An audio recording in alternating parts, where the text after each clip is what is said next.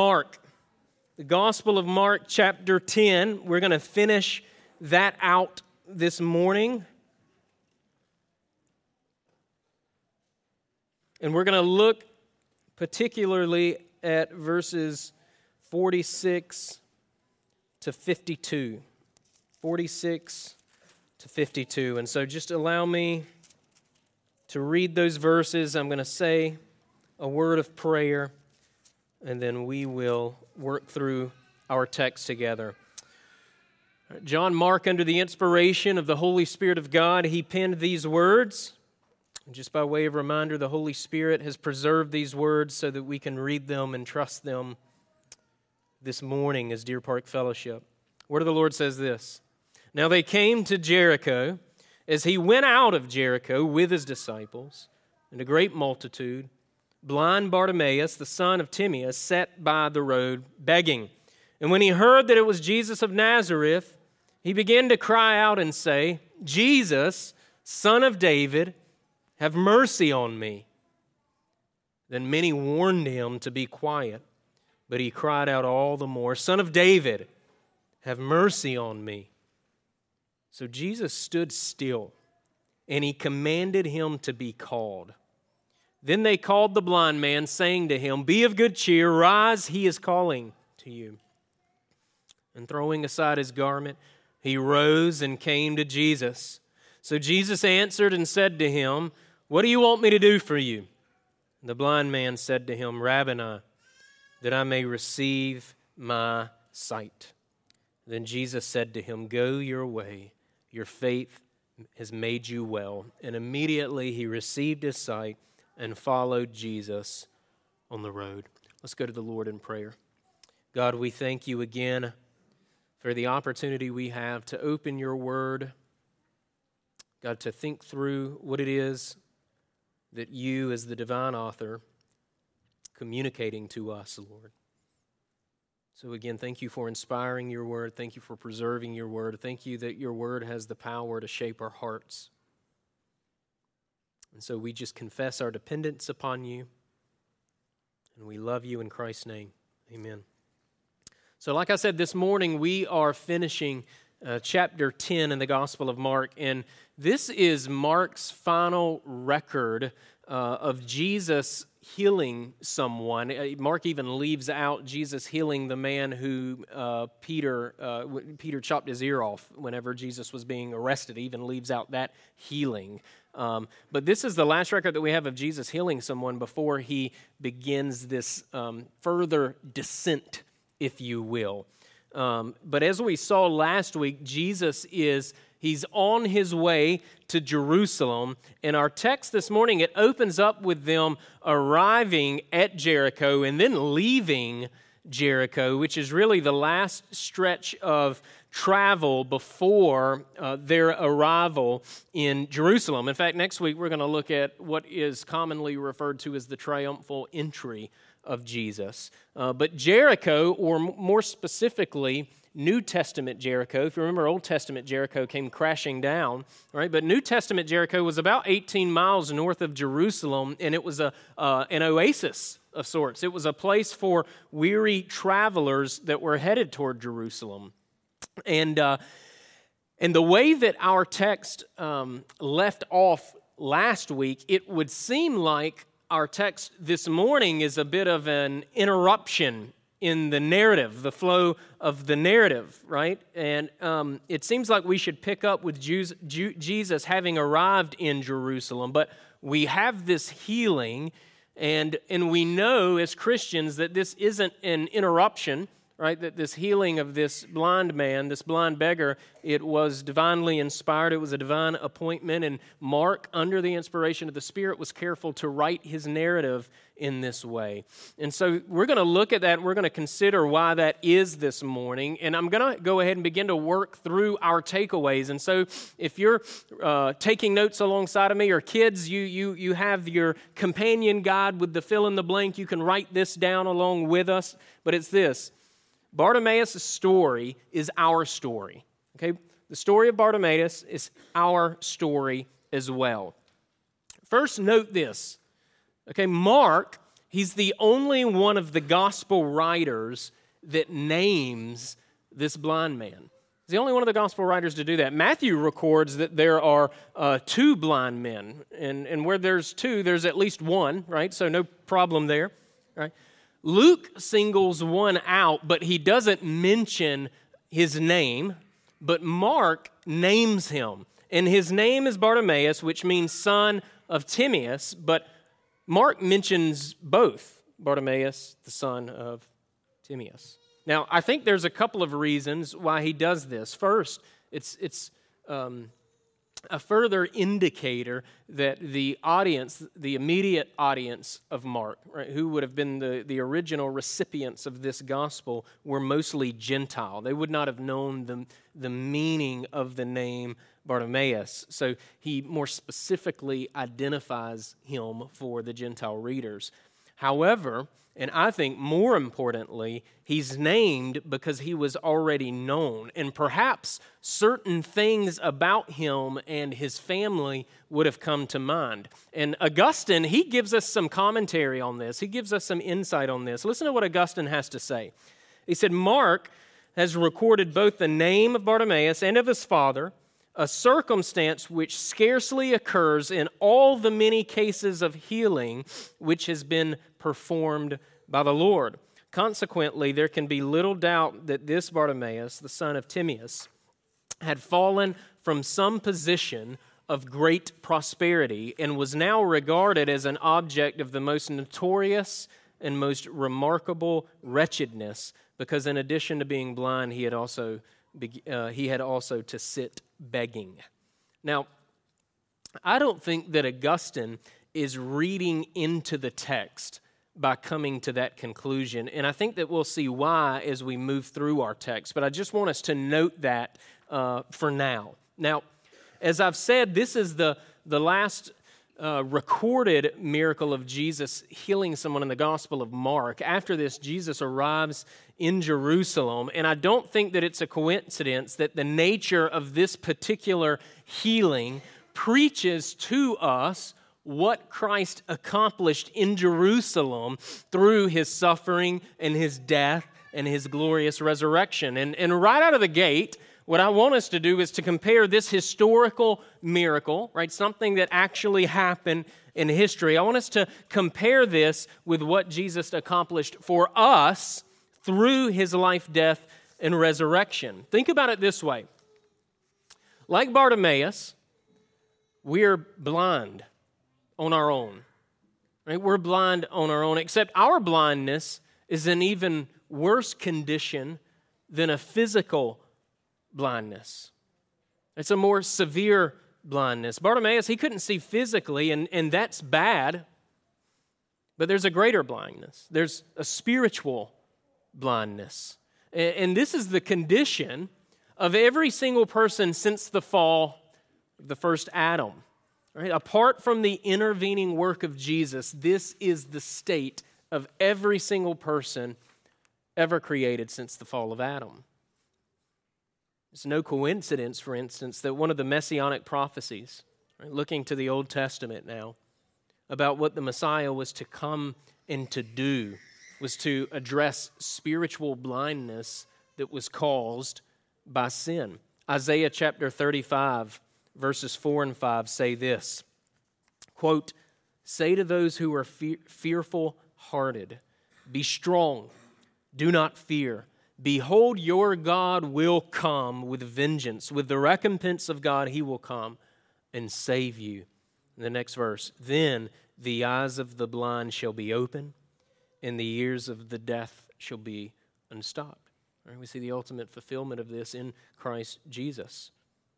Right? And the only hope that we have is that we would be called, right? That the Lord would call us as he called blind Bartimaeus and heal us of our spiritual blindness, that he would call us out of darkness, as Peter puts it, and into his marvelous what?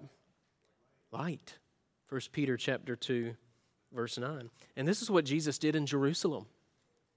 Right? This is what Jesus did in Jerusalem. He definitively accomplished his mission of seeking and saving the lost, which is seeking and saving the spiritually blind.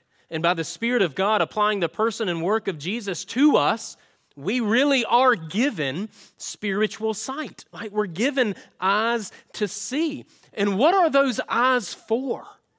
What are those eyes for? We'll talk about this more in just a moment. But our spiritual sight was given to us so that we may behold our God. Right? You've heard me say this time and time again, but we can't think ourselves into heaven. That's not the path to heaven. That's not the path to reconciliation to God. That's not the path of how we get our sins forgiven. The path is a gift. The path is that moment when the Word of God, through the Spirit of God, takes the scales from our eyes so that we might behold our God. This is a gift. Right? This is a gift. And Bartimaeus, he received his physical sight. But as we'll see in just a couple of minutes, he also received so much more than that.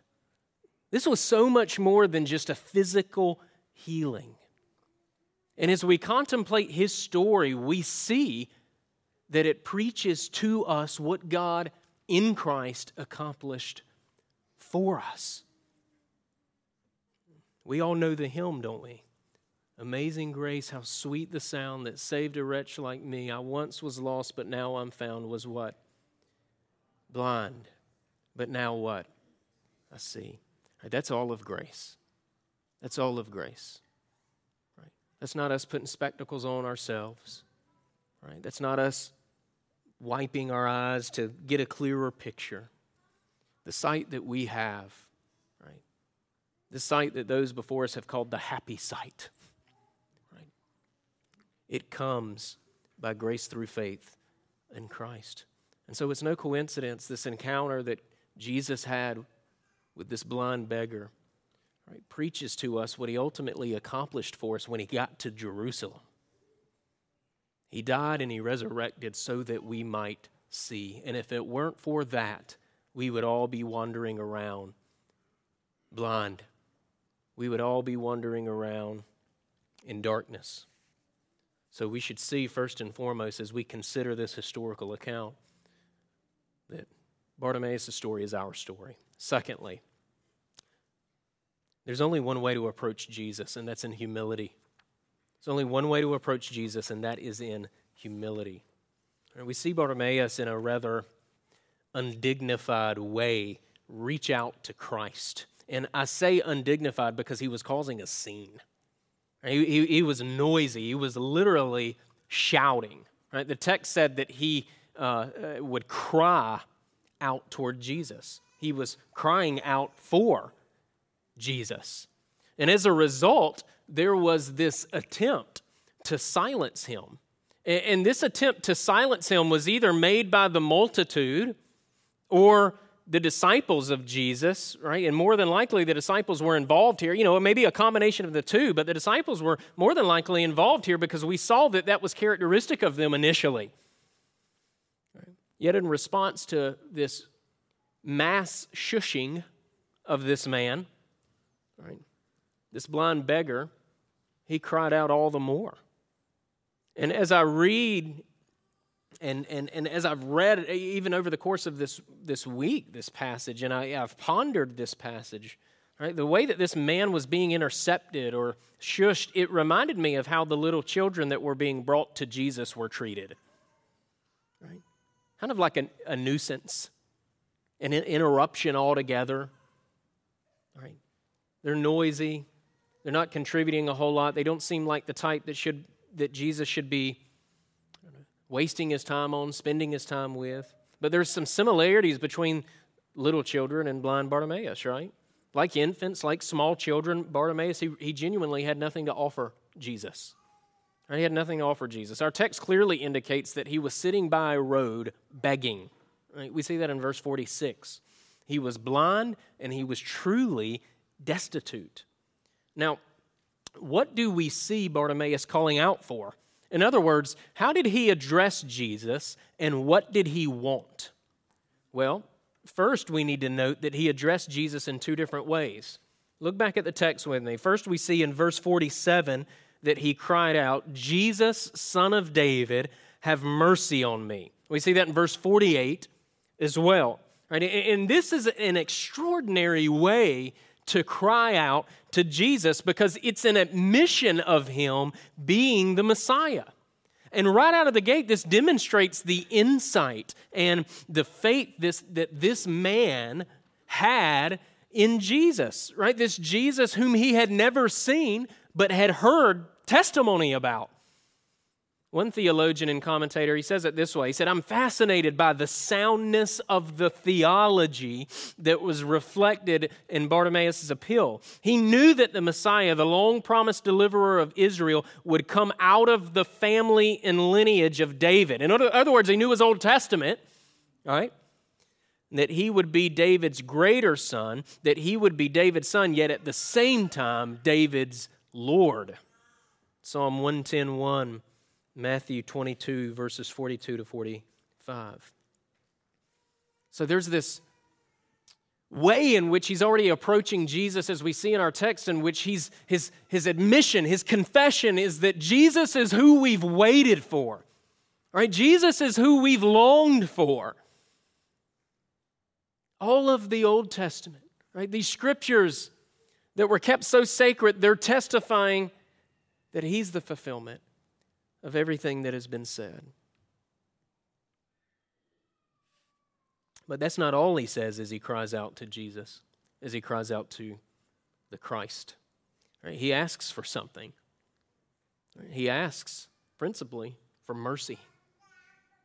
Right? And it's the way that he addresses Jesus, coupled with him specifically asking for mercy, that demonstrates for us his humility as he approached Jesus, or as he cried out to Jesus. Right, and this is one of the core reasons why I think Augustine was right in his assessment as to why Mark gave us the name of this man.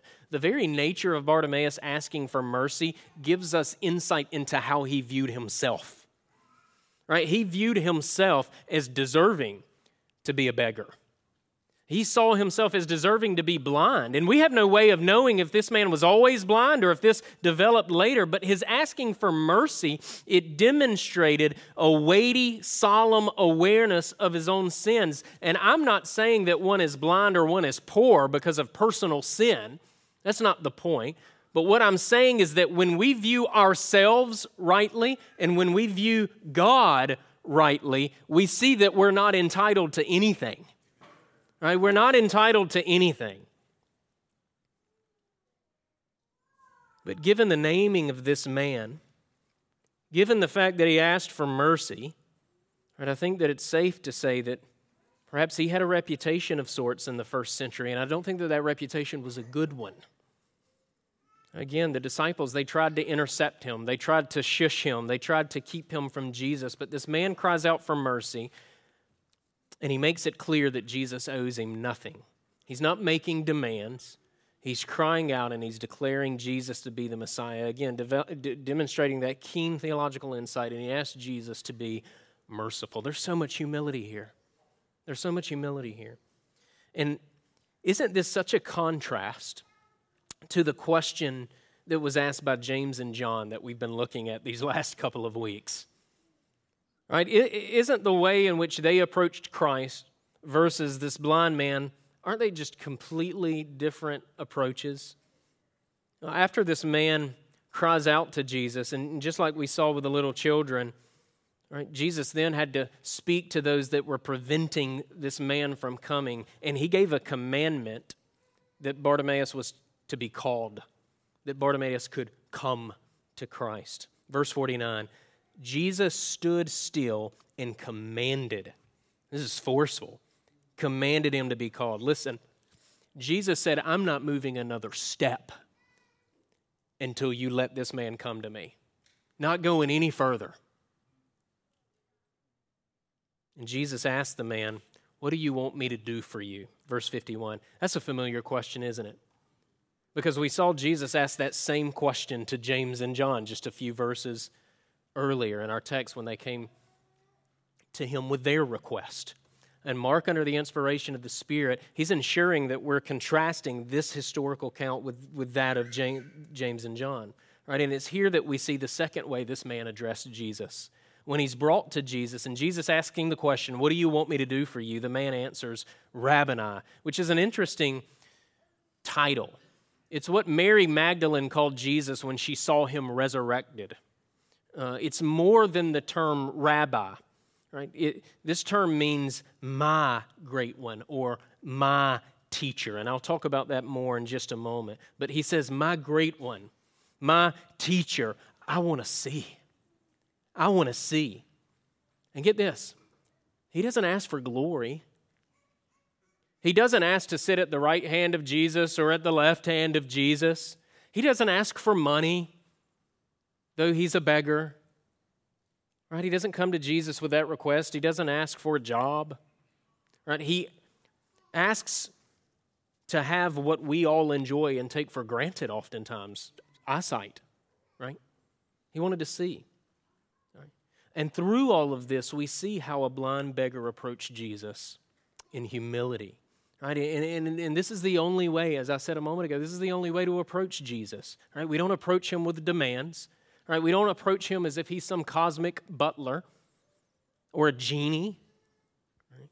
We approach him as our Lord and our Savior, mindful of our sinful state, entitled to nothing. And we ask for mercy. Be merciful to me, a sinner. And if it weren't for the mercy and the grace of God, we wouldn't even be able to approach him. Right? Jesus called for the man to be brought to him. Ephesians chapter 2, verses 4 to 9. God, who is rich in mercy. Right? It's God who's rich in mercy. Right? God who's rich in mercy because of his great love with which he loved us, even when we were dead in our trespasses. Right? Our spiritual state. Even when we were dead in our trespasses, made us alive together with Christ. By grace you've been saved, and raised us up together, and made us to sit together in the heavenly places in Christ Jesus, that in the ages to come he might show the exceeding riches of his grace and his kindness toward us in Christ Jesus. For by grace you've been saved through faith, and not of yourselves. It is the what? Gift of God, not of works, lest anyone should boast. Ephesians chapter 2, verses 4 to 9. The third and final thing I want us to note this morning is that true Christians follow Jesus not because of what they can get from him, but because they want him. True Christians follow Jesus not because of what they can get from him, but because they want him. Right, we see this example in Bartemaus. Again, he's contrasted by Mark with James, with what James and John wanted, which was they wanted to be honored. Right? But we see in this historical account that Bartemaus, he got what he requested. Right? He appealed to the mercy of Christ, and he requested his eyesight. Right? But that isn't ultimately what he wanted. That's not ultimately what he wanted. And I love how our text ends because it makes it abundantly clear what he wanted. Look back, verse 52. Jesus said to him, "Go your way, your faith has made you well." And immediately he received his sight and followed Jesus on the road. Right? Jesus told him he could go his own way, but this man stayed. Right? This man followed Jesus. And where did he follow Jesus? He followed Jesus on the road of suffering. He followed Jesus on his journey to Jerusalem, where Jesus would ultimately suffer, die, and then 3 days later rise. Right? The man wanted Christ. He wanted Christ. Otherwise, he would have left after he was healed. Why else would he have stayed? Right? Think back to that title, Rabboni, that he called Jesus. Right? He called Jesus this before he was healed. Right? I told you that it was different than just rabbi. And the way that it was different is that it was personal. It was possessive.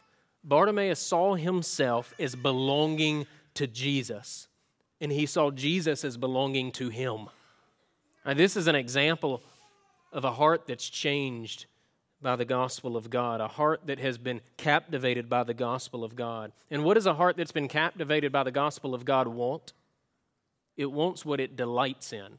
What does a heart captivated by the gospel of God delight in? It delights in Christ. It delights in Christ. Right? It's been said before that everybody wants to go to heaven. If I did a survey in the room this morning, I said, who wants to go to heaven or who wants to go to hell? We all raise our hand on the heaven part, don't we? The problem in many evangelical churches, perhaps, maybe just many self-professed evangelicals, is that we all want to go to heaven. We're just indifferent as to whether God is there when we get there. Right? The great Puritan and tinker turned preacher, John Bunyan, when he wrote his much-beloved book, Pilgrim's Progress, while sitting in jail for his faith, one of the characters that he wrote about was Pliable. Pliable was a character that joins Christian, who's the kind of the main character in the story, in leaving what was known as the city of destruction. And right at the beginning of Christian's journey is when we see Pliable show up. But unlike Christian, Pliable is focused on glory. He's focused on riches, and it's apparent early on that the only reason Pliable joins Christian on his journey to what's called the celestial city is because of what he can potentially get from the king, rather than exhibiting any desire whatsoever to be with the king. Right? And the first thing he does when the going gets tough is he turns and he leaves and he goes back to the city of destruction. And a heart changed by the gospel finds its delight, its joy, its life increasingly. Right? There's times where we're dry, and there's times where we're dull, and we're still wrestling with sin this side of eternity, right? But our trajectory is one that as we look at the course of our life, since God's graciously saved us, it should be marked by an increasing hunger for Christ. And that's by His grace alone.